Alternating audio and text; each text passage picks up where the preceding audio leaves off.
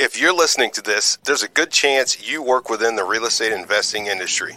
There's another good chance that you would like to increase the sales of your products or services. Well, you're in the right place. United States Real Estate Investor is a platform you need to place your brand directly in front of your target audience. With our focused, growing audience of real estate investing beginners, enthusiasts, and seasoned professionals, you can continually reach our captivated viewers and listeners with ease. To learn more or to get started today, just visit UnitedStatesRealEstateInvestor.com/advertising. That's UnitedStatesRealEstateInvestor.com/advertising. Get ready to increase your brand awareness and your bottom line. Attract clients with content.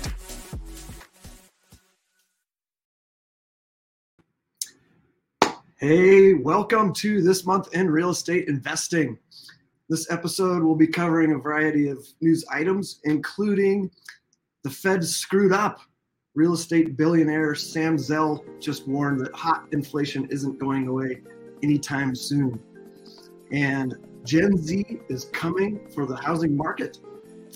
And the AirBNB bust proves the Wild West days of online vacation rentals are over.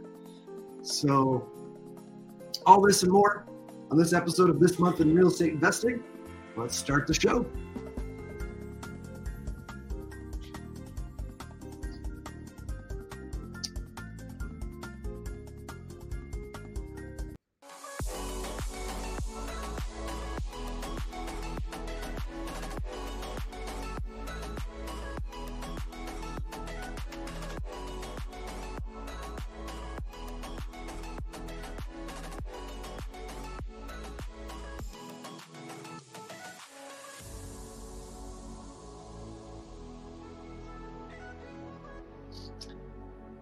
All right, I'm your host, James Brown, and I help fellow investors reach their passive income goals through our hybrid investing model, as well as other traditional types of investing. Reach out if you want to learn more. If you're watching live, feel free to comment and ask questions.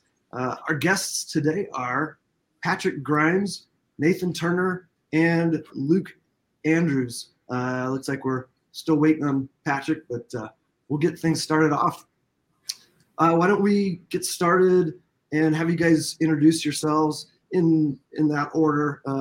Nathan first, then Luke, and share your background and what types of investing you focus on. You bet. Thank you so much. I'm glad to be here. This is a new one for me. I don't do a lot of real estate shows. A lot of real estate information. Reason being is because I'm a note investor. So I buy mortgage notes. I have done a lot of real estate investing, and real estate is very closely tied to mortgage notes, but I'm not in real estate per se. A little bit about my background. I started flipping properties back in 2005, 2006, and 2008, I got started into doing some note origination where I was creating loans. And then in 2010, started buying existing loans. And that has kind of been my bread and butter so far.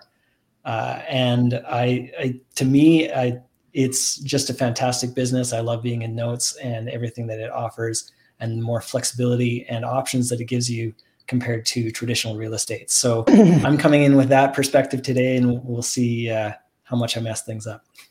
Awesome. I'm really fascinated by that side of real estate. So I'm sure we could talk a bunch about that. All right, yeah. Luke.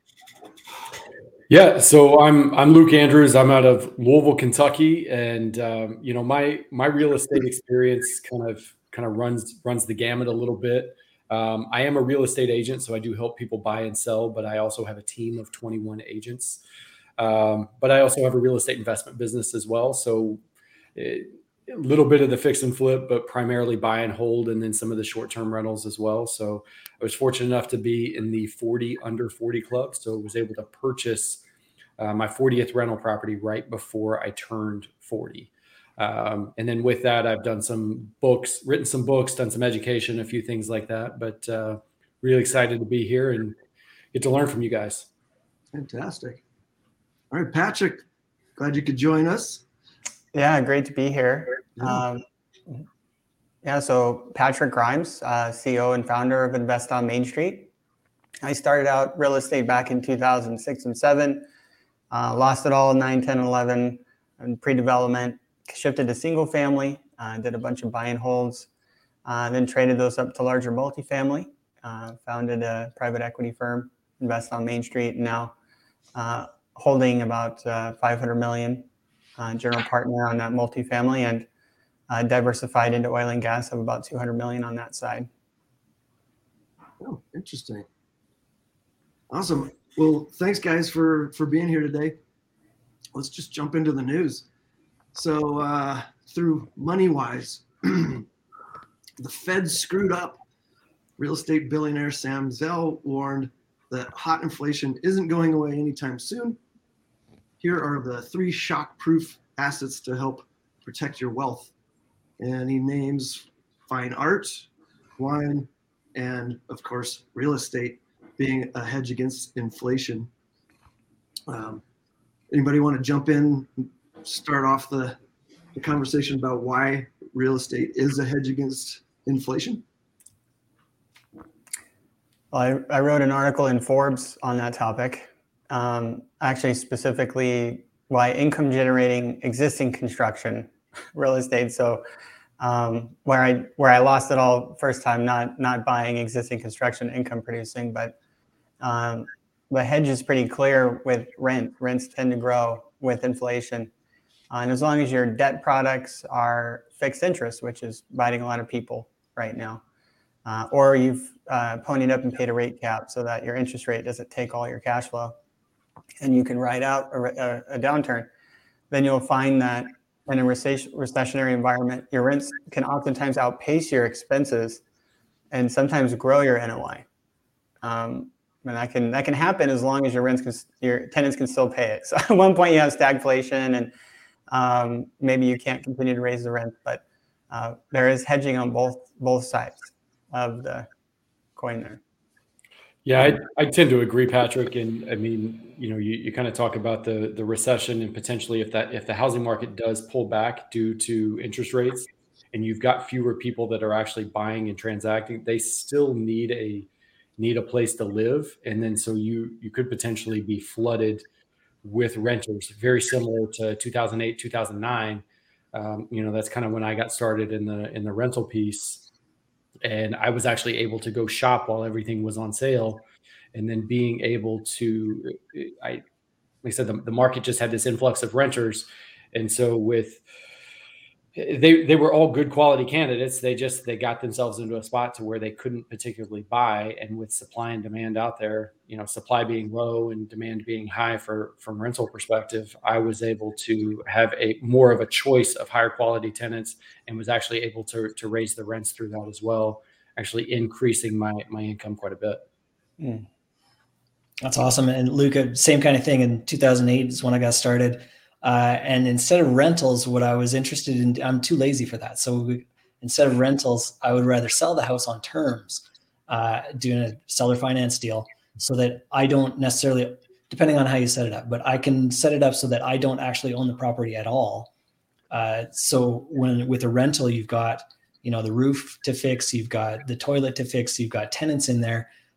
When I do a seller finance deal, I transfer the title over to a homeowner. And then I just collect the payments. So I get all of the income that comes in from the same as a rental, but I don't have to worry about the roof. The toilet's not my problem. And I'm not dealing with tenants. I'm dealing with homeowners. So I agree with what Mr. Zell was saying in the article. I think real estate is definitely one side of it. I would suggest take a look at notes, even some seller finance, and look at that as another hedge as well. Yeah, I live in that world with seller finance and lease options, and there's pluses and minuses, of course. Which way you go with that, but I know we've got investors, they just want to be hands off, similar to like the note investing, where they just want to carry the note, be the bank, and not deal with those phone calls in the middle of the night.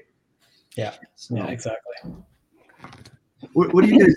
So we're talking like rentals or rental income. What do you think about the appreciation in this kind of an environment where, we've got materials and labor going up, pushing the value up.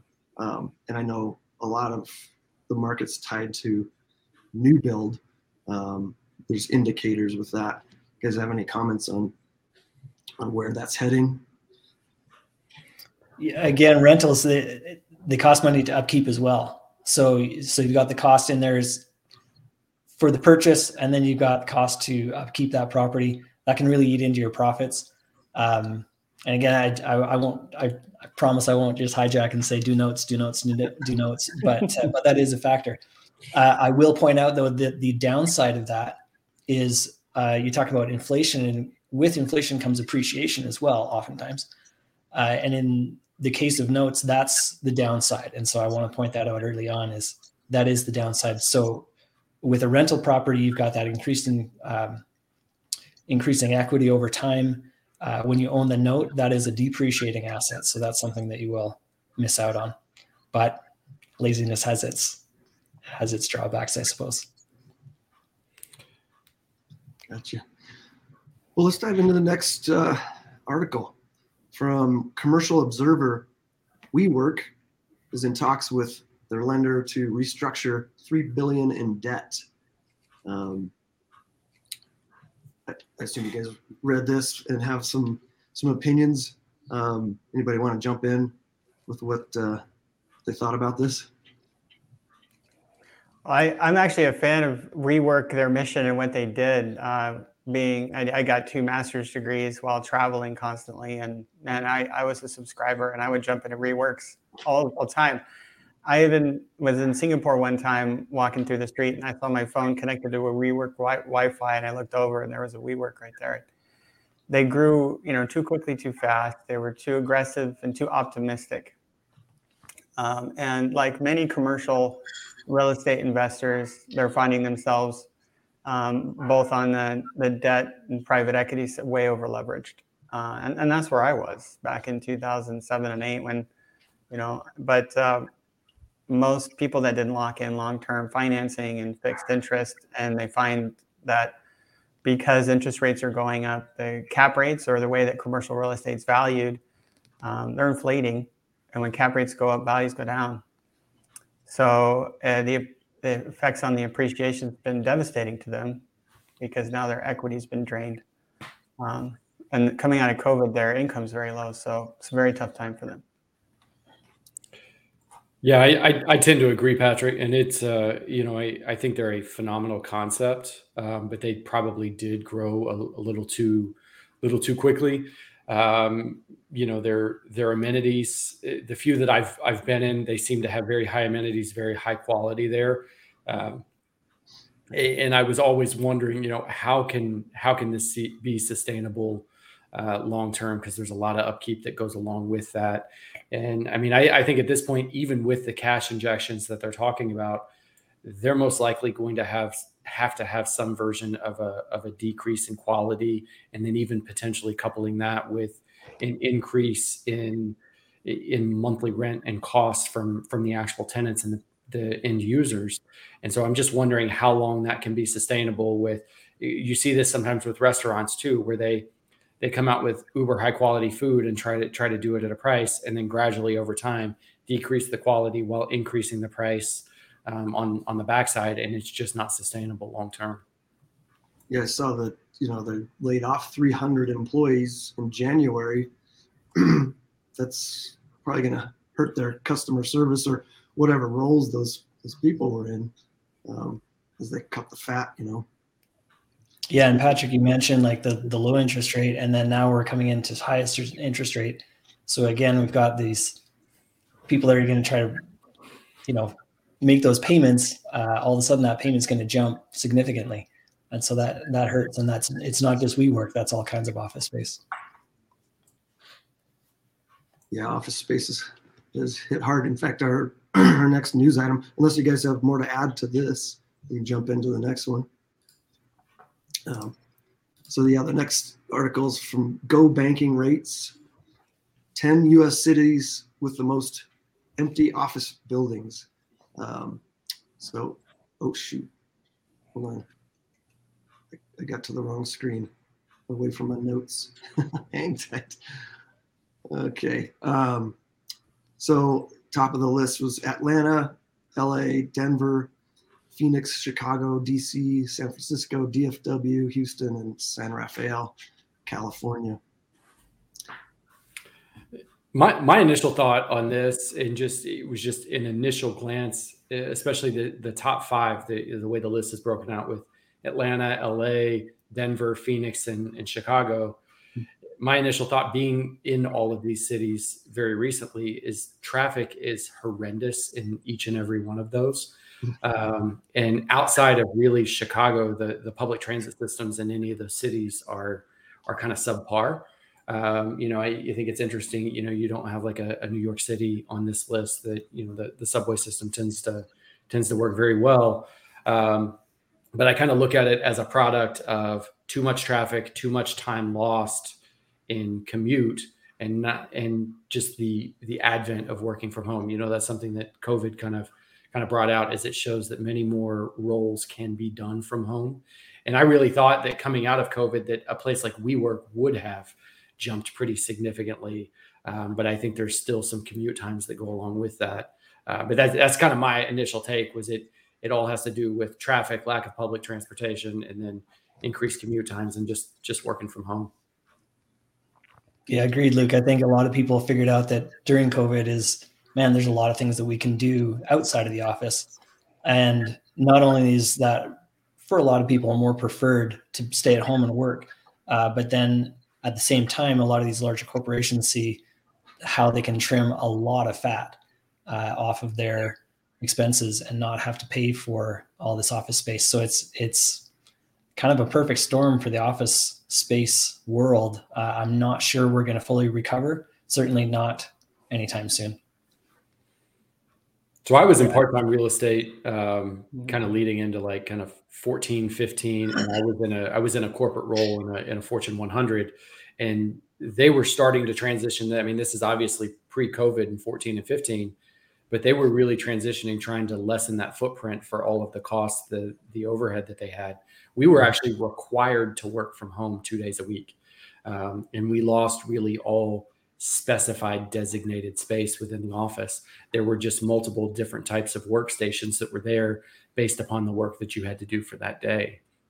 And so they were kind of ahead of the game in that front. That's interesting. It's interesting to hear you say that, because, sorry, go ahead. No, go ahead, Patrick. Pre-COVID, I have some colleagues that worked at places like Amgen and Genentech, and they were already moving to this office space 2.0, where you literally had high school style lockers and open Starbucks areas with snacks and coffee. And people were expected to meet for meetings. And they only had, I think it was half to 3/4 of enough office space for their employees. A lot of them were traveling pre-COVID. And then COVID happened. And so I think that in general, there was a sense already of people wanting more freedom, coming out of this need to come into the office. COVID obviously accelerated that. We're no exception. I've been remote in my position. My wife does feature-length animated films for like Disney and DreamWorks. And for the first time ever, they all went home during COVID. And here they were producing animated films in our back office. And it wasn't but a couple of weeks before my wife came out and said, let's move to Hawaii. So we moved to Hawaii 2.5 weeks later. And so we're one of those people that contributed, and she's never gone back. And they're, remote VPN into their computers. It's just large ghost buildings that ultimately could just be a server rack. And it's kind of a wonder of that matter of time. I think the triple net leases are really great investments in office buildings and retail until they're not. They're very low maintenance. They're not a lot of work. They're perceived as very low risk until you lose your one keystone, cornerstone tenant. And we're seeing that happen dramatically across the asset class right now, which is kind of a vote for multifamily or more diversification than all in one tenant. That's my perspective. Mm-hmm. Mm-hmm. Antonio, our producer, just put a note that they've got these big ghost buildings in China, and I they've just been standing there empty. It's kind of a fascinating thing. But I guess they're starting to demolish them, which is, I'd like to see what's going on behind that. Mm-hmm. I don't know if you guys have read about that, but I was going to point out too, in that article, I was saying that there was a lot of CEOs saying that they actually had a competitive advantage when they had people coming into the office over those that were remote. I suppose it depends a lot on the type of work. If there needs to be more interaction within the office, it is harder when it's virtual. I mean, we're working together basically like on Zoom all the time, right? But Yeah. what do you guys think about that scenario? Any comments? I think there are options, like Patrick was talking about, just really decreasing that footprint and saving some overhead, but keeping some spaces around that are, larger corporations almost creating their own WeWorks within the system. And so it's like they've got just big open spaces with, we had like picnic table type setups and a couple of almost like restaurant booths with high backs. So there's small senses of privacy, and then just small little glass rooms that we called phone booths if you needed to step in and take a private personal call or even a private conference call. And so I think there really are some great opportunities to still have some spaces available in case people need that interaction. Because I do know that there are some that they thrive on the person-to-person interaction, while others, really prefer and are more productive working from an at-home environment where they can eliminate the commute. I think a lot of the younger generation too, they're more practical in terms of, tell me why I need to travel, tell me why I need to go into the office. Like they have to make a really good case for it, or I'm just going to stay home. We've seen a lot of migration over the last couple of years to smaller towns or outside of larger centers where people are buying houses out there and so that they can have office space, so that they can just have their home office and work from home. So it's going to be really tough. I know Antonio jumped in here again and saying there's a lot of companies saying that come back to the office or else. That's only going to go so far, in my opinion. I think that there's going to have to be made a really strong case. Otherwise, the shift is going to stay at the home office and remote working.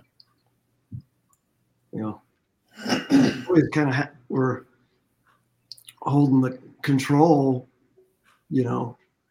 during COVID, and then with the job market being, pretty tight, hard to get employees. So they were kind of like, hey, you want me to work? Let me work from home. So see how this all breaks down. We got Cindy Coleman just commented, I don't think it will be the same. I agree with Luke's comments 100%. Yeah. That's always nice to hear. Yeah, totally. There's a comment about Apple, Tim Cook actually punishing. I've heard Elon Musk is trying to punish those employees which are not coming back. They've enhanced tracking now. They're tracking their employees. On the other hand, other companies have won big. Ones that have adapted to the change in culture and have embraced remote workers can get better talent. And they can potentially pay less in other markets where it's less expensive than they're headquartered. So I know that the relocations that Facebook are doing and Twitter are doing, if you do relocate, they've reserved the right now to adjust your salary because they're not going to pay you what you would be if you were living in the middle of San Francisco. So that was a really good move by the employers, but it does certainly reward those that are more agile and allow for more freedom. Cindy commented again, the problem employers are seeing is productivity is down. Employees are doing personal tasks instead of their job. And there's softwares that you can use. I mean, we use those with virtual assistants to, monitor what people are doing anytime, whenever they're on the computer or not.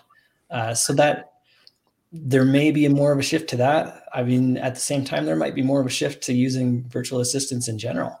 If everyone can see that, oh man, we can do a lot of these things virtually. There's a much cheaper labor market out there. It's interesting to hear you say you've had success with that. We have probably a dozen virtual assistants, and we're using screenshot monitors and ones that have intelligence that can actually monitor all the apps they're running. Ones that will tell you whether or not they think something's fishy or there's patterns, but they have mechanical clickers now on their mouse, that gaming mouses that randomly click. And we've just found that having the monitor gave them the ability to fake it out and work less. And so we actually just started saying, okay, we have the monitor only for clocking in and out, but we have the only way we can monitor their progress is by results now. Mm-hmm. We have to literally track their calls, their emails, and we have a whole VA, that's all she does. Are they actually working? Because we can't get any of the monitors to work. I'd be very interesting to hear if you have had similar trouble. For me, honestly, bottom line is results. So is the job getting done? Is the work getting done? That's all I really care about. If it takes them 5 minutes to do something that would take me an hour, great, good for you. But I just care about the results. I just want the end. Agreed. Well, hey, let's take a break to hear from one of our sponsors. Hey, it's me, Antonio Holman, founder of United States Real Estate Investor and producer of This Month in Real Estate Investing. Are you ready to ignite your financial freedom with what has been called the hottest REI strategy around, or should I say strategies? Enter Jason Palliser's 2-day investment blueprint, where you will learn the secrets that the real estate investing community doesn't know because they never had a reason to before. With Jason's 2-day investment blueprint, you will learn how to tackle real estate deals with over 40 different strategies, which means your chances of losing another deal nearly disappears completely. In Jason's 2-day life transformation intensive, you will learn how to generate more deals, close deals faster, win more deals over other investors, multiply your real estate deal strategies, and much more. Jason's 2-day investment blueprint can help you grow your REI business to 6 and 7 figures faster with much less aggravation. If you want to learn how to invest in any market in the United States, even the tough markets, and close multiple deals per month, visit 2dayblueprint.com. That's the number 2dayblueprint.com. And make sure you tell them you heard it here on This Month in Real Estate Investing. Don't believe the no more good deals hype and visit 2dayblueprint.com today. Now back to James with This Month in Real Estate Investing.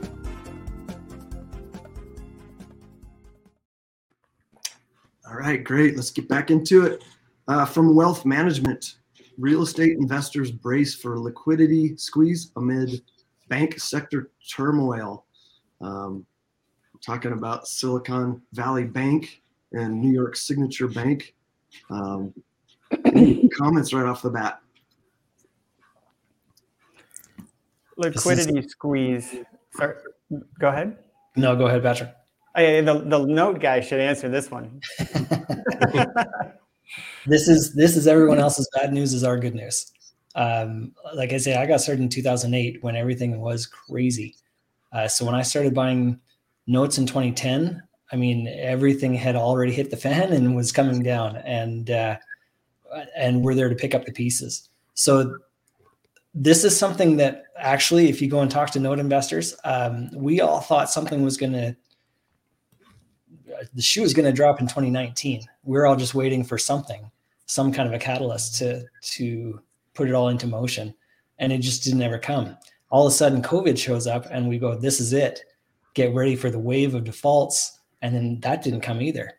And that goes back to what that other article we were talking about with Mr. Zell. And he's talking about the government pumping up the economy and throwing a whole bunch of money at it, which I think was the right thing to do, honestly.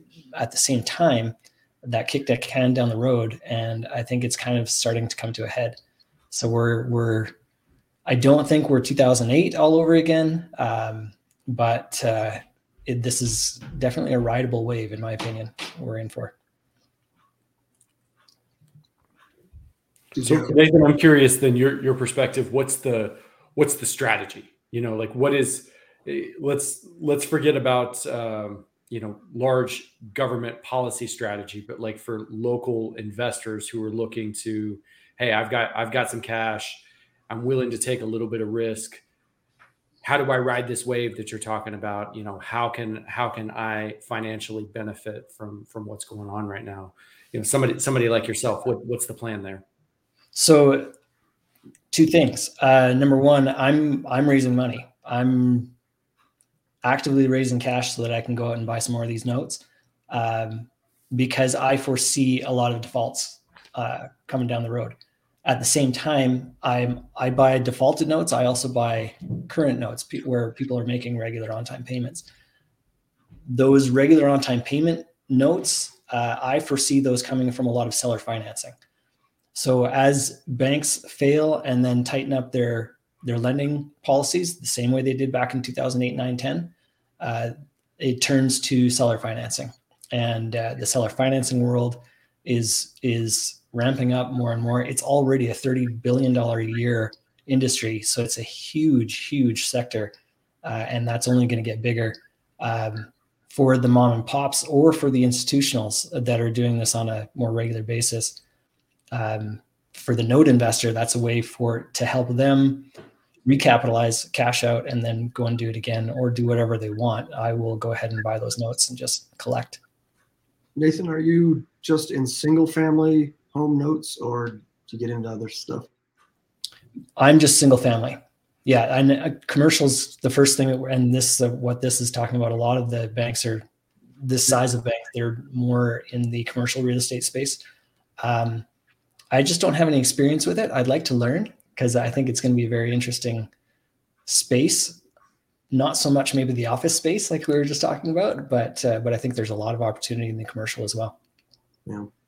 Yeah, I didn't realize it was the small banks that typically do that commercial stuff, and they're the ones that end up failing. The bigger banks tend to stay away, or at least keep a smaller portion of their portfolio in the commercial stuff. Yeah. Oh, Patrick, you're muted.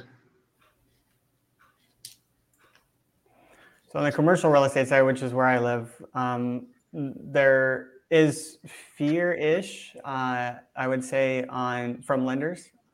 But the Fed responded. They were going to raise the interest rates 50 basis, only went 25.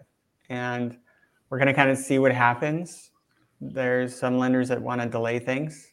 We have 2 closings right now. The lenders have kicked the can down the road 20 to 30 days. So there is a little bit to be said for the ability to get debt and also investor capital. We're talking about raising capital. I think more so than something like a banking scare can cause tangible effects to returns in real estate. It can affect the ability to raise capital because of the fear mongering that happens. And what I'm seeing on the energy side, for example, because we do diversified energy portfolios, a huge number of investors from real estate pivoting to energy. And, like it is another essential need that's non-correlated and doesn't use debt, so it doesn't have interest rates as a way to diversify. And the conversations have recently gone much more so on the side of fear of real estate. So let's get into something else that's not attached or correlated to it. We're seeing a big wave of that as the interest rates rise, and especially as we've seen this banking pseudo crisis happen. I say pseudo crisis because a real crisis would be a real crisis. We're not there yet.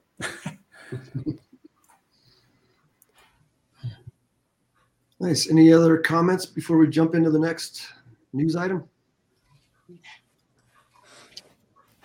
All right, let's jump in.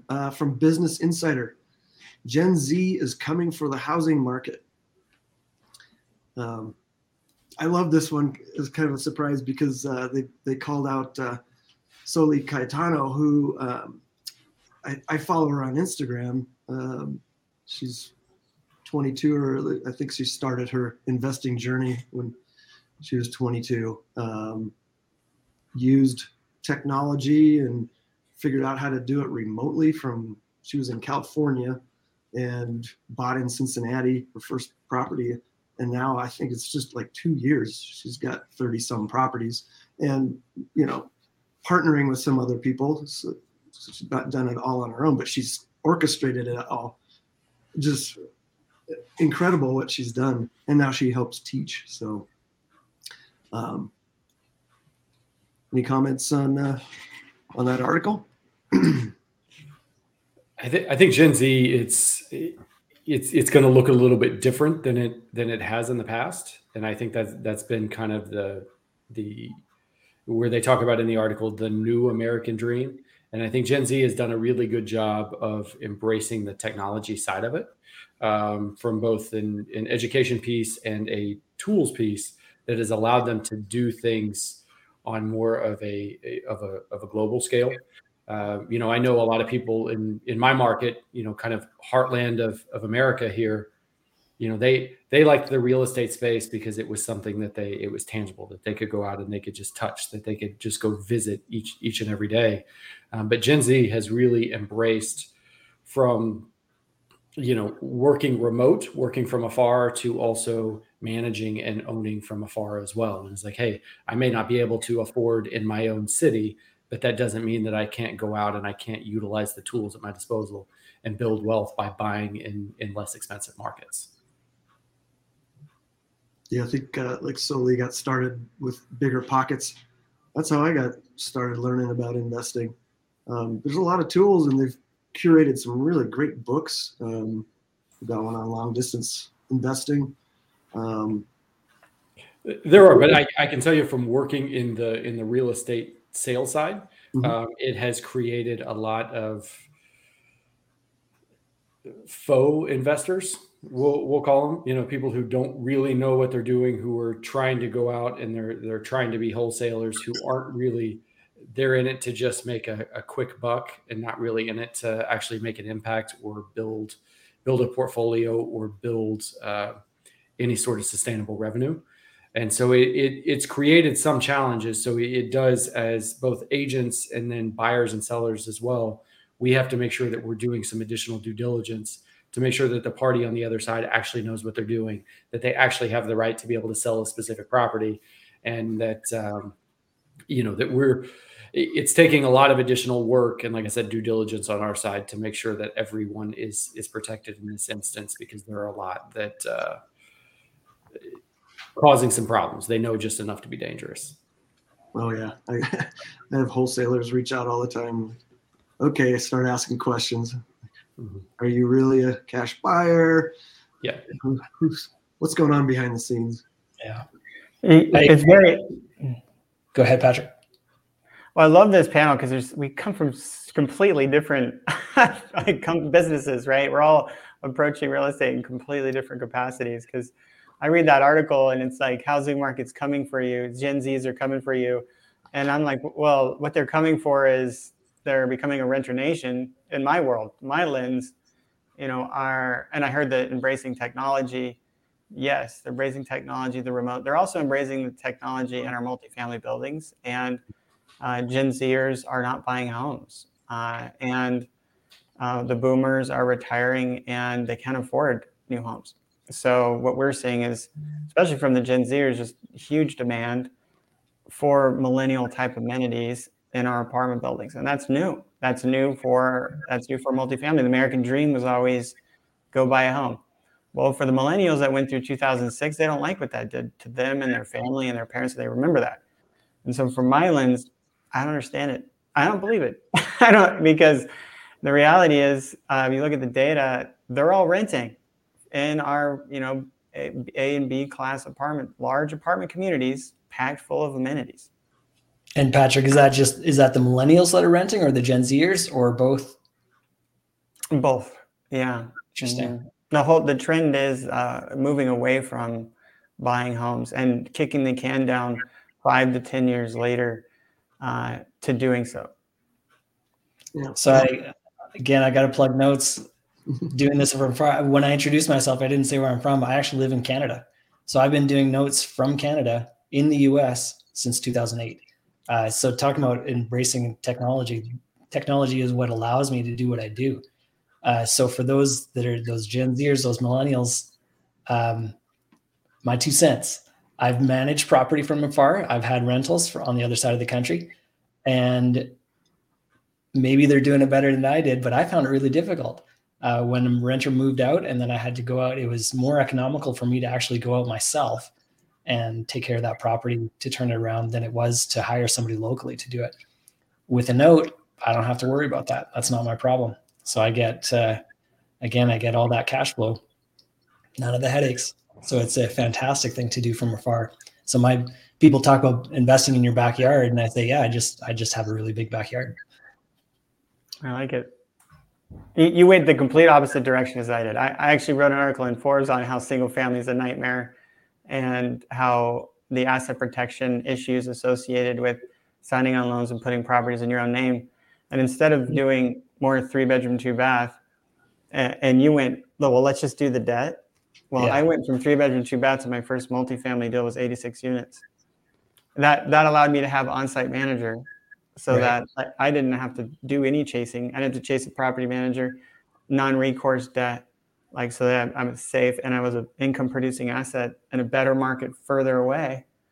And so me and you went totally different directions to solve the same problem.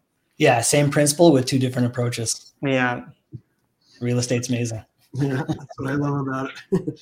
There's no perfect solution, right? There's always an upside or a downside to either. So let's jump into our next one. From Commercial Observer, Fed indicates possible end to ongoing increases after 25 BP hike.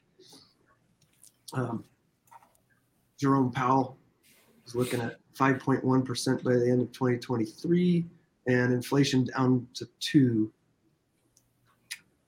This is kind of a world I'm not really. And again, I kind of hope they do keep hiking just for my own benefit. But at the same time, actually, I think there is, to me, it makes sense that they do have to raise up the interest rates. It has to create a squeeze. There has to be a little bit of pain so that the economy slows down. And this is the way they've chosen to approach that. I don't know if there's another approach, but I believe that that's what they're trying to accomplish. And so as raising interest rates continue, that's what the outcome is. And I think that's what they're after. Well, I hope Jerome didn't hear what Nathan just said, because I would prefer that they don't keep raising rates. I want them to solve the problem, and that's inflation. And we need that for the health of our nation and national security, for everything. And so the problem is they don't have very many knobs to fight that. And they've been effective. It's been very effective in the past. Crash the economy through raising interest rates. Keep raising them until something breaks. Well, the banking system, not the whole banking system, a couple of banks broke. Banks that were not allocating a little too heavy into bonds, right?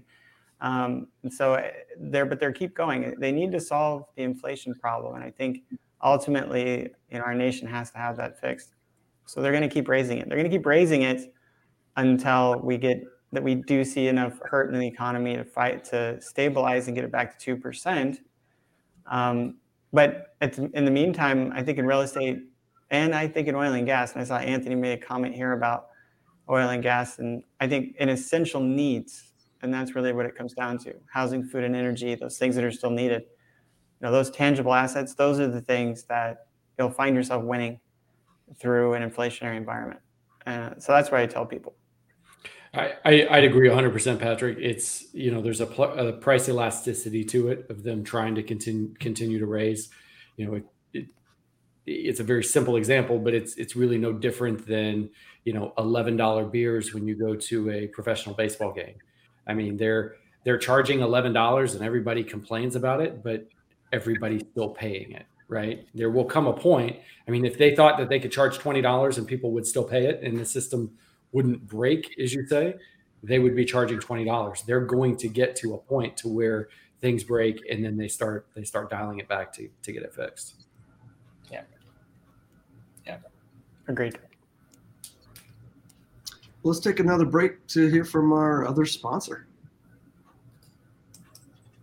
It's me again, Antonio Holman, founder of United States Real Estate Investor and producer of This Month in Real Estate Investing. You know, one of the best ways to increase your company's brand awareness and increase warm leads is to create written content online. But as we know, content creation can be very time consuming and not very cost effective when having to pay professional copywriting fees. It's time to use REI Content Packs. REI Content Packs, done for you content packs, give you the tools, flexibility, and cost-effective way to increase your brand's visibility and online presence without spending hours or even days stressing on what to create. REI Content Packs are a collection of high-quality, ready-made real estate blog articles exclusively created for the real estate investing industry. Can you imagine the possibilities if you could do 2 to 3 more deals per month without increasing your ad spend? REI Content Packs can help you do that. Can you imagine getting unlimited online traffic, increasing your Google ranking, getting more leads, and making more money? REI Content Packs can help you do that too. To get started increasing your brand's content and lessening your workload, head on over to thismonthinrealestateinvesting.com/REI Content Packs. That's thismonthinrealestateinvesting.com/REI Content Packs. It's time to get off the online marketing hamster wheel. Try REI Content Packs today at thismonthinrealestateinvesting.com/REI Content Packs. Now back to James and This Month in Real Estate Investing. All right. From Business Insider, the AirBNB bust proves the Wild West days of online vacation rentals are over. I like how they bump up these headlines. Oh God, the sky's falling. Are any of you guys in short-term rentals? I am. Okay. What do you think? What are you seeing? Hate it. Absolutely hate it. I've got a business partner that loves them, that thinks that they're fantastic, but you know, management fees are exorbitant. You know, the turnover, sure, the revenues are significantly higher, but the risk is also significantly higher that goes along with that. It's constantly trying to make sure that everything is updated. We are chasing ratings and rankings and finding a great deal of, you know, if you want to call them tenants, patrons, whatever you want to call them, who are now in a spot where they'll rent for a weekend or a week, get to the end of it and say, hey, oh, by the way, we had these problems. If you don't knock 50% off of my weekly fee, then I'm going to trash you online. And, you know, just 1 or 2 bad reviews will absolutely kill an Airbnb. And so there's just a lot of things that go along with it that, you know, it can be great, but there's a lot of challenges and struggles. So you use a company for... Oh, go ahead. I was just going to say, how levered are these? Like, when they see the income, like in the article, it talked about that one example where it's going from $7,000 a month income down to $3,000. How levered are these? Like, how badly does that hurt? And again, I don't know. It's pretty significant. I mean, it's you know, they're financed at very similar to any other property that we have.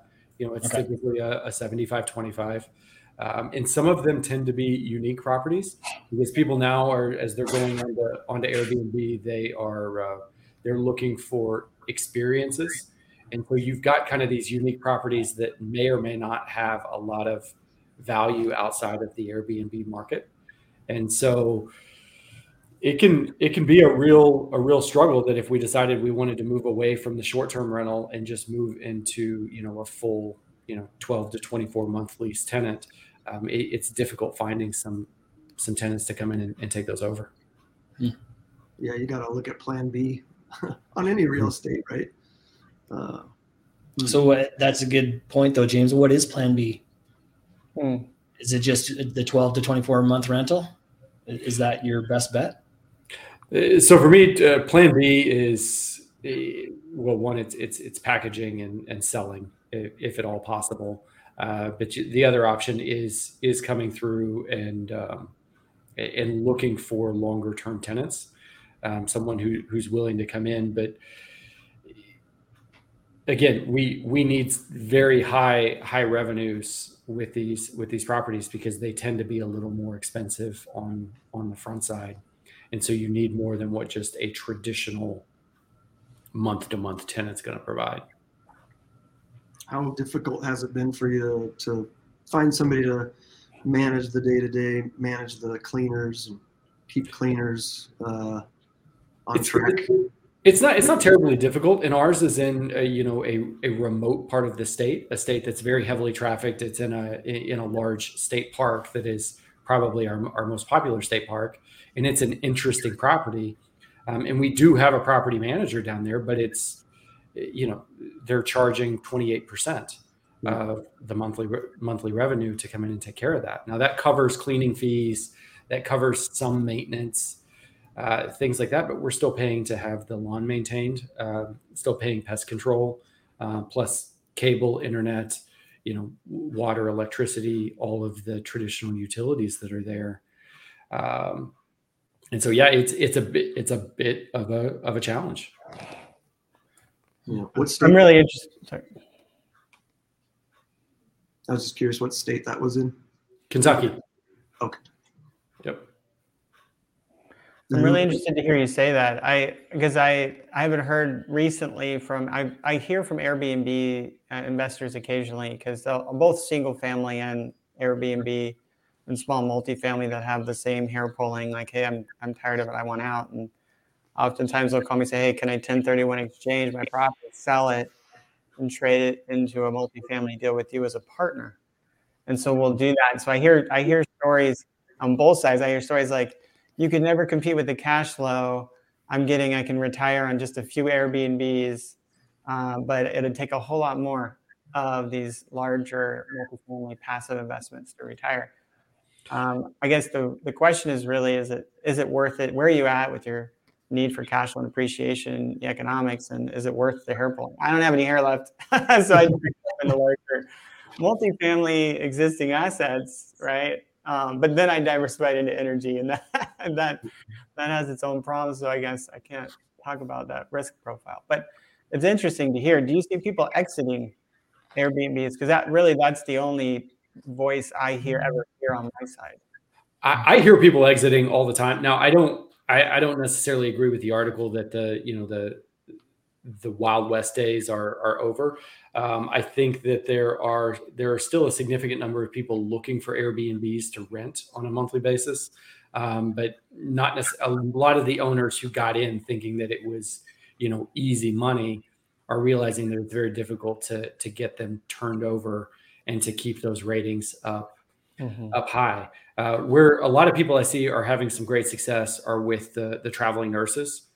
So like in my city, for instance, if you are inside, and really even my county, which is the entire metro area, they're trying to get away from Airbnbs completely. So they've passed a lot of laws where it's very, very difficult to even have an Airbnb.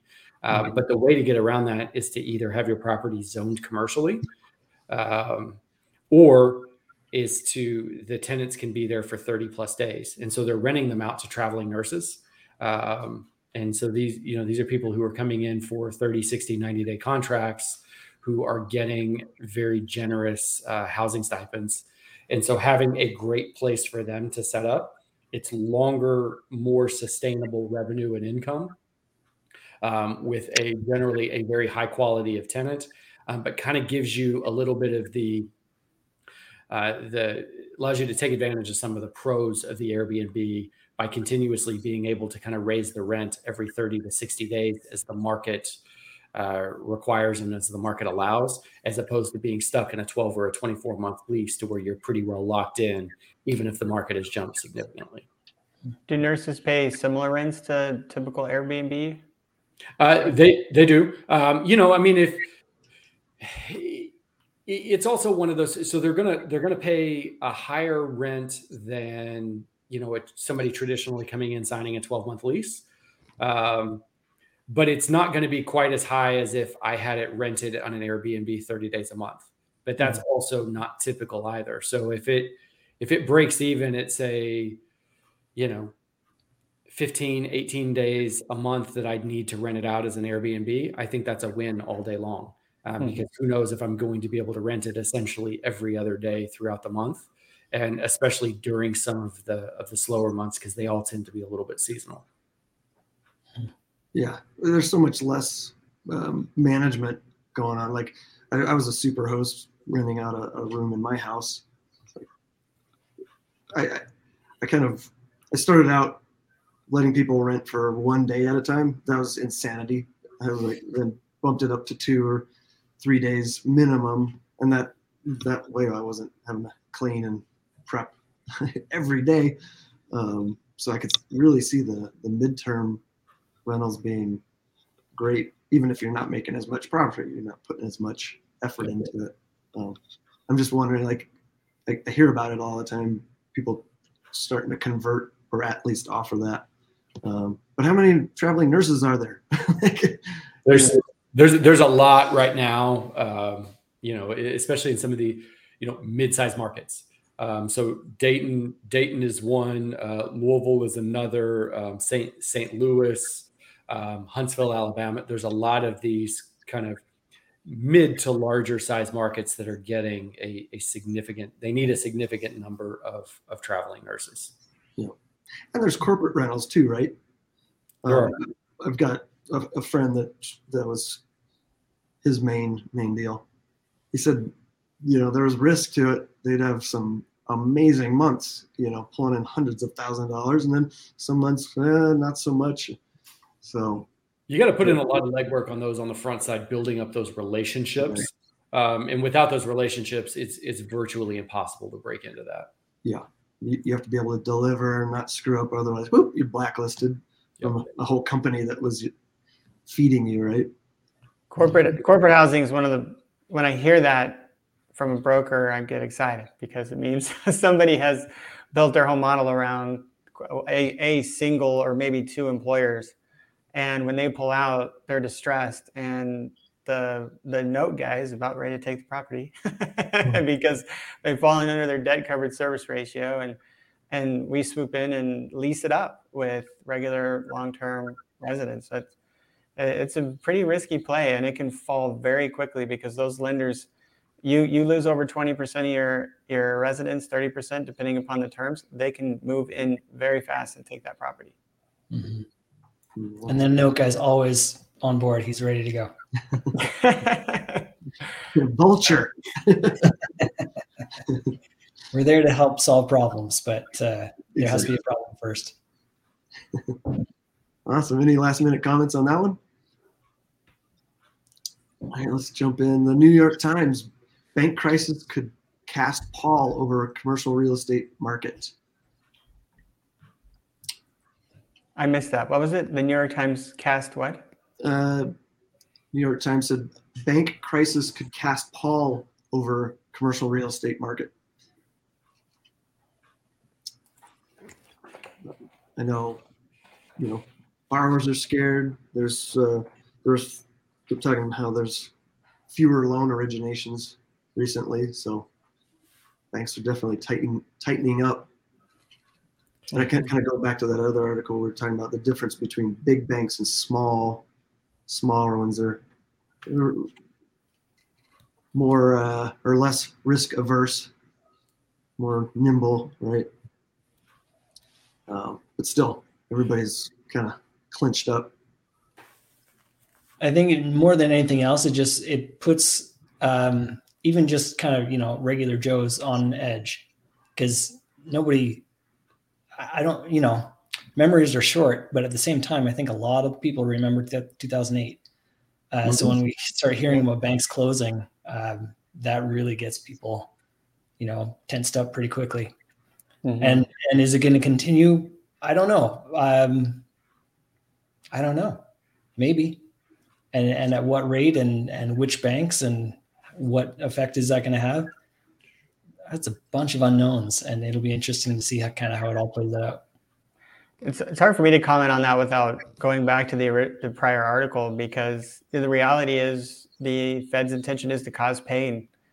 This is the first sign of real pain We just, what was it, a couple months ago that they announced 500,000 jobs were added to the economy over the last year. Well, that means that all this effort of raising interest rates and all the pain that it's caused, our economy is still just kicking it. It's booming. It's like, come on, slow down for a minute.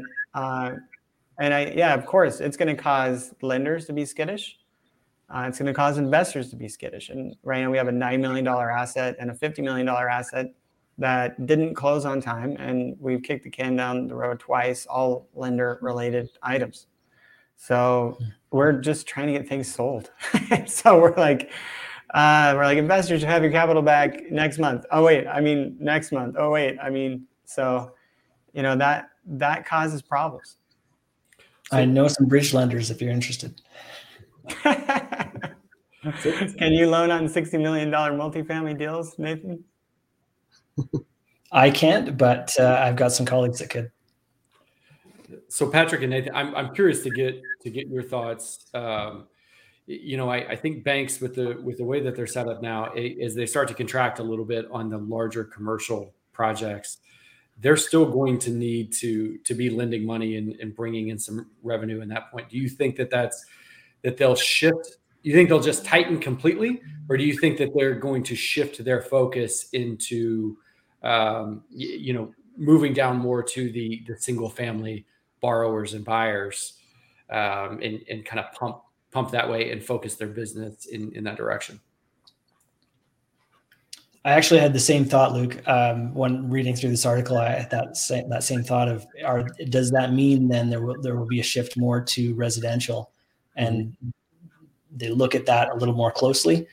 At the same time, though, we've still got higher interest rates. They're not sky high, but they're higher, which is starting to discourage people. We'll look at the next article, but it's starting to discourage people from getting out there, especially if they've already locked in at 3%. They're really not very motivated to go back to a bank and lock in at 6 or 7%. Sure. Sorry. No, just to say that it's interesting. I don't know what their plan B is. To your point, it's the motivation. It's really the sentiment of it all. It's the sentiment driven, like, should I wait right now? Are they going to rebound, or interest rates going to go down? Because you look back in the 80s, interest rates were well north of 10%. People were doing real estate deals. People were making lots of money. It was fine, but people weren't feeling like they were getting a bad deal, because it went up a percent. People were still doing deals.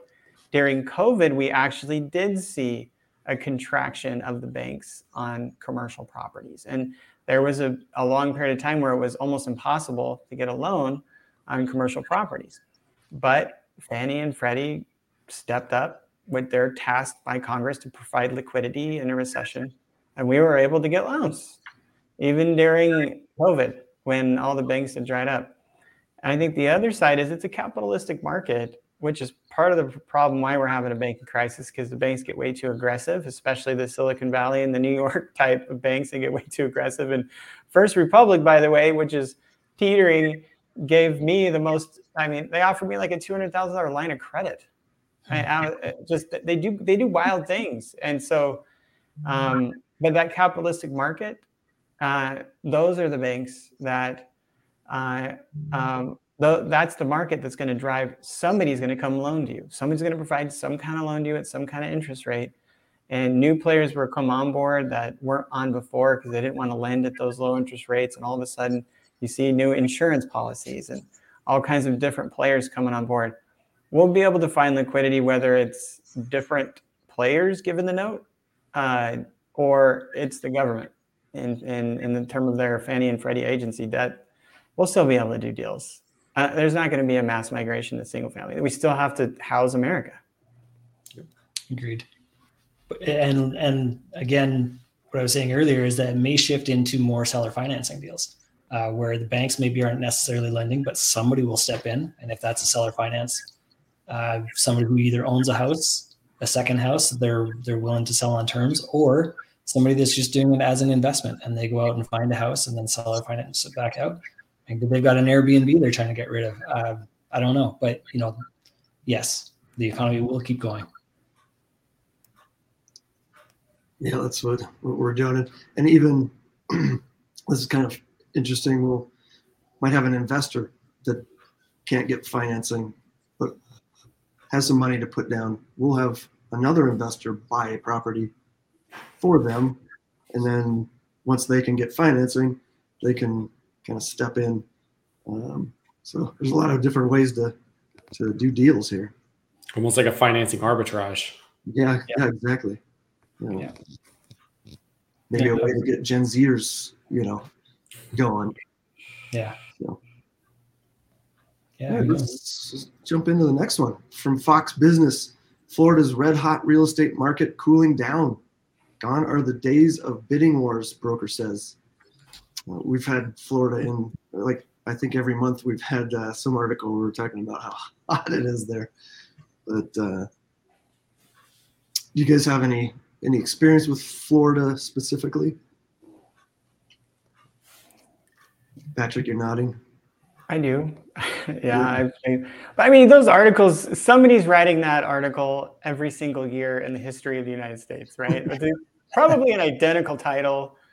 In fact, if you told ChatGPT to write an article that's the most commonly written article, it would write a devastating article about some market collapsing, right? It's going to be nonstop like that. I personally am not a big fan because going through a recession, having lost it all once, I want to be the tortoise and not the hare, and I want to buy in recession-resilient markets. And so those that have diversified employment. So I don't like buying where I live in Southern California, Orange County. I like buying in places like the southeastern states and Texas. Those were tax advantage and landlord friendly. Where Florida fits that, it doesn't fit the diversification of employment. And so those much more, and so the Orlandos and the Miamis and Fort Lauderdale are much more associated with hospitality. That is very recession affected. And I don't like having any large piece. I like having that, but I like having a lot of other things like education and healthcare, finance, logistics, a piece of technology as a healthy makeup of an economy, not like you see in Silicon Valley. But in Florida, that really only leaves places like in the north, like Jacksonville, that where there's heavy logistics, military, education, and it's not super heavy, but you can still take advantage of the tax advantage, the influx of people. It's kind of on the north side of Florida, the great weather. That's my take on Florida. I do see Florida, if you look at the Fred, you can type in Fred yourself, statistics, and the Federal Reserve posts the statistics in every market. You can do the graph of the housing prices in every market. Places like Houston just steady climbed. When 2006 happened, they leveled off and they went up again. Places like Las Vegas and Phoenix, Orlando, they went up like this. Then they took a nosedive down, and it took 12 years for them to just get break even. They started going back up again. While Florida has made some progress to diversify their economy into more recession-resilient markets, they're not as heavily indexed as they were back then. It's still going to be a roller coaster in Florida. They're relying purely on people moving there right now to fuel that. Well, and Patrick, I really agreed with your first statement where you talked about that this article could be really written about anywhere and could be written every year. Specifically in this article, I'm looking at it now. It says that, in Palm Beach County, single family home sales are down 21% and condo sales down 38% from 1 year ago. Well, yeah, they have dropped some, but they're coming down from all-time high sales. Mm-hmm. What we're seeing really across the country, and from being a boots on the ground agent and leading a team of boots on the ground agents. Yeah. Is the market slower this year than it was this time last year? Absolutely it was. We're back to closer to, kind of 2019 market statistics, 2019 sales. And at the time during 2019, every agent in town would have told you that was the best year that they had ever had. So it's not like we're going to 2008, 2009, where it was some of the worst years that they've ever had. We're just taking a slight step back, but the headline absolutely gets a lot of clicks. It gets a lot of people talking about it. And yes, is it down a little bit in that Could that potentially be an indicator for what's to come? Maybe, but I don't think that it's any reason to incite panic at all. Totally agree. It's an article where you mean news agencies are exaggerating? What? Yeah. For properties that I've taken back and resold, things have slowed down. Like you said, Luke, from all-time highs. So I'm not concerned. Not yet.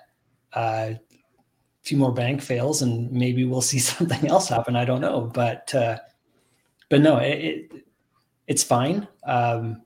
Slowed down. In the title of the article, it's cooled down a bit. I think that's a pretty good description. It's cooled down a bit. It's not crashing by any stretch. All right, let's jump into our fun news item for the month from CNBC. Finland is the world's happiest country. Now it's giving away free trips to show travelers why. Finland has gotten the world's happiest country 6 years in a row, it says.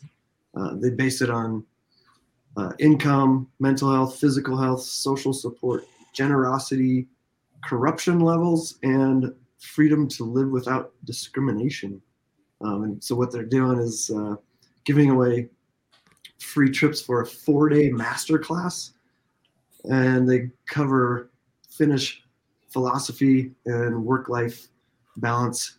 We also talked about it being like a skill. I think it's just a mindset thing, really, for them that the rest of the world isn't caught up to. What do you guys think of that article? I think it's a very interesting experiment. I think they're teetering on potentially a little danger there. I think it's great from a perspective of, let's increase tourism. Let's kind of highlight what we're doing here. But I think that this attracts, things like this tend to attract a lot of skeptics and a lot of people trying to prove it wrong. And then so you invite a whole lot of people in to come in and scrutinize and analyze, and all of a sudden you're bringing in a lot of negative energy, which could potentially have some opposite or some negative effects. Yeah. Got a comment. Is Finland as capitalistic as the United States? I can't imagine. All the Scandinavian countries are pretty socialist. Yeah. But they're not afraid of money. They're very wealthy. Yeah. They do have significant oil reserves. And so they do come from a place of abundance when it comes to income. They're born into, most of them are, from my limited understanding, the countries are very wealthy.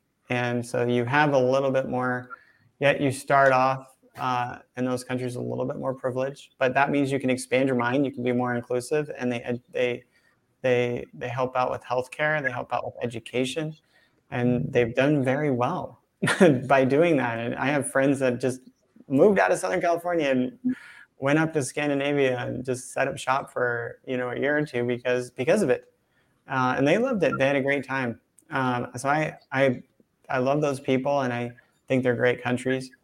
And I like the fact that they're promoting their inclusiveness, and so it's not far off from my beliefs in a lot of ways too. So more power to them.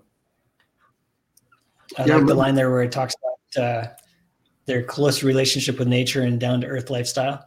So we recently moved from Montreal, which is more kind of a city vibe, to Alberta, where we're near the Rocky Mountains, and I gotta say I think there's something to that, where we're closer to nature, closer to more of a down to earth lifestyle. I tend to agree. I think that's pretty good. Yeah. I was born in Alaska, moved to Colorado. I love being out in nature. Yeah, it's good for you. Yeah. Yeah, this reminds me, it's been quite a few years, but I believe it was Norway was incentivizing people to move there to work, and like they would pay for their housing for like first year or something, teach them how to speak the native language. It was hard to resist for some people that were in countries where they did not have a good lifestyle. I've heard too some like Swedes kind of feel a little jealous of Norwegians because Norway's got more oil reserves, you know. Maybe there's going to be a war between them. I really want to go there and go dog sledding. Maybe you can do it up in Alaska too, but I've just heard great things about dog sledding up there. Oh yeah. You know, that's the masterclass I want to attend. Yeah. I went to Norway for a Red Bull snow kite event up on the Hardangervidda Plateau. It was a fantastic trip. Wow. Middle of winter. Very isolated, but it was amazing up there. Got to see the fjords. Anybody has a chance to go, definitely do it. It's on the list. Yeah. Well, let's jump in. We've got a bonus question. This is new to the show. So what is ChatGPT? The answer, ChatGPT is a large-scale language model developed by OpenAI based on the GPT-4 architecture. GPT stands for Generative Pre-trained Transformer, which is a type of artificial intelligence designed to understand and generate human-like text. ChatGPT is designed to engage in conversations, answer questions, and provide information on a wide range of topics. By the way, the answer was given by ChatGPT. I was wondering that. Yeah, I was gonna. What's your source for that answer? It's such a trip, isn't it? Are you guys using it in your business yet? Do you plan to? I use it regularly. My team is actually using it now to write listing descriptions. Yep, I started doing that too. Plug in some very basic information, and it will write phenomenal listing descriptions. We're using it too for creating social media content. We can do it significantly faster. I mean, we came through and decided at one point, we said, what are 100 terms that, basic terms that everyone should know about real estate with definitions. And so it cranks them out. And then we said, okay, well, we wanted these videos to be at 60 seconds or less. And we realized that at the average rate of speech, most people talk about, 120 words a minute. So we said, constrict every definition down to 120 words. And then we said, write it at a 5th grade level. And so it created all of this. We were able to just upload it into a teleprompter, and then you can just knock out these videos with very, very minimal time, thought, editing, anything at all. Because with the script right there, it eliminates the uhs, the ums, all of that other stuff that we tend to edit out of there. That's fantastic. Yeah, I tried it on this last listing I've had, and I always struggle with those listing descriptions. And I did exactly what you said. I just kind of put the basic information, and had it rewrite it out. And, I have to edit it a little bit, but oh my goodness. I was like, this is awesome. So do you guys think copywriters will be eliminated? I don't know. I think it shifts and changes. I mean, to me, the real value of ChatGPT, I think, is going to be in who can ask the best questions. Now that it's been kind of democratized and it's open to everyone, it's going to be about who can ask the best questions and frame them the best way. That's who's going to be most successful using it. And that might be the copywriter shifting into that role instead of actually writing the copy themselves. Yeah. It's a tool, right? Whoever knows how to use the tool best. Like I was a graphic designer for 25 years. I had the same tools that somebody else could use, but I knew how to manipulate them and create effective, amazing graphics. But somebody doesn't know what they're doing, I don't even know where to click, that's the key. At every big technology leap, there's been scares of it causing mass unemployment, but all it's done is enhance and accelerate the sophistication and the growth of the human race. For the better, for the worse, we've, in the last 100 years, we're very different world than we will be in the next 100 years. And that is with these kinds of tools and the other AI tools coming out. It's going to happen at an exponential rate. It's going to be exciting to see what happens. I think if you're an individual and you're not embracing the technology, then you're at risk, right? But there's going to be jobs. My belief, there's going to, as long as you're willing to work, which we found right now coming out of COVID, a lot of people don't want to work, and we're seeing that as delinquencies, and they're getting pushed out. So eventually, people will find that they need to find a job, and those jobs require a bit more sophistication potentially, or they choose a different kind of role. Yeah. What I really find fascinating as a designer is the graphics they're creating. Mm-hmm. I'm just in shock, like what they're coming up with. Like words is one thing, but graphics, like it's pretty interesting. And I've also seen like a couple of, kind of mid-size influencers who send out, regular emails will feed a lot of their old social media posts, a lot of their old emails in there. And so it gets to know and understand their voice. And so its responses going forward tend to write in their voice. So it sounds less chat GPT-ish and more like yourself as you're coming through. Yeah. I was kind of thinking, this is just, advanced algorithms, but when it's learning, that's true AI, right? Pretty crazy. Another comment, it's writing code. Seen some examples of writing code and going in, and like somebody commented in the chat too.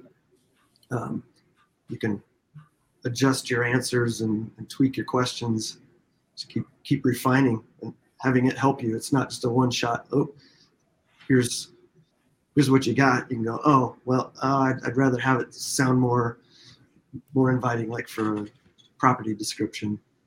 Mm-hmm. Interesting stuff. Very cool. Yeah.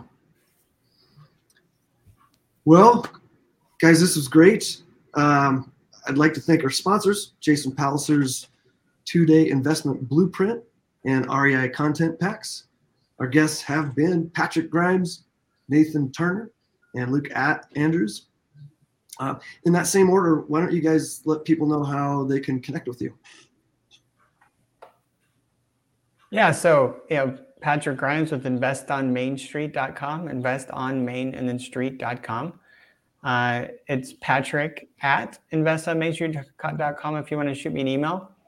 We do give away a free copy of my Amazon #1 best-selling book. If you'd like, we ship it for free on our website, investonmainstreet.com/book. Persistence, Pivots, and Game Changers. Very cool. So Nathan Turner, my email is just that, nathan@earnestinvesting.com. The other thing I would just say, I've talked a bunch about notes. If you want to learn more, my conference is Diversified Mortgage Expo coming up June 2nd and 3rd in Nashville. All content, there's zero pitching. It's my conference, my rules. And so whoever is speaking there is not allowed to do any kind of selling. It's just all educational. We're there to help people learn more about notes. And specifically those that are doing seller finance, we want you there because we want to buy your notes. So come check it out, Diversified Mortgage Expo. Yeah, Luke Andrews. You can find me at lukeandrews.us or email me luke@lukeandrews.us. Always happy to talk real estate investing with anybody that's there. I do answer all my own emails. I don't have an assistant do that. So anybody that wants to reach out to me, I'm probably most active on LinkedIn. Love to hear from anybody. Fantastic. You guys are awesome. Also want to thank our producer, Antonio Holman with United States Real Estate Investor. Follow and subscribe to This Month in Real Estate Investing on YouTube at youtube.com/@UnitedStatesREI or your favorite podcast app. And remember, when one door closes, another door opens to financial freedom. Thanks, guys. Thank you. Thanks.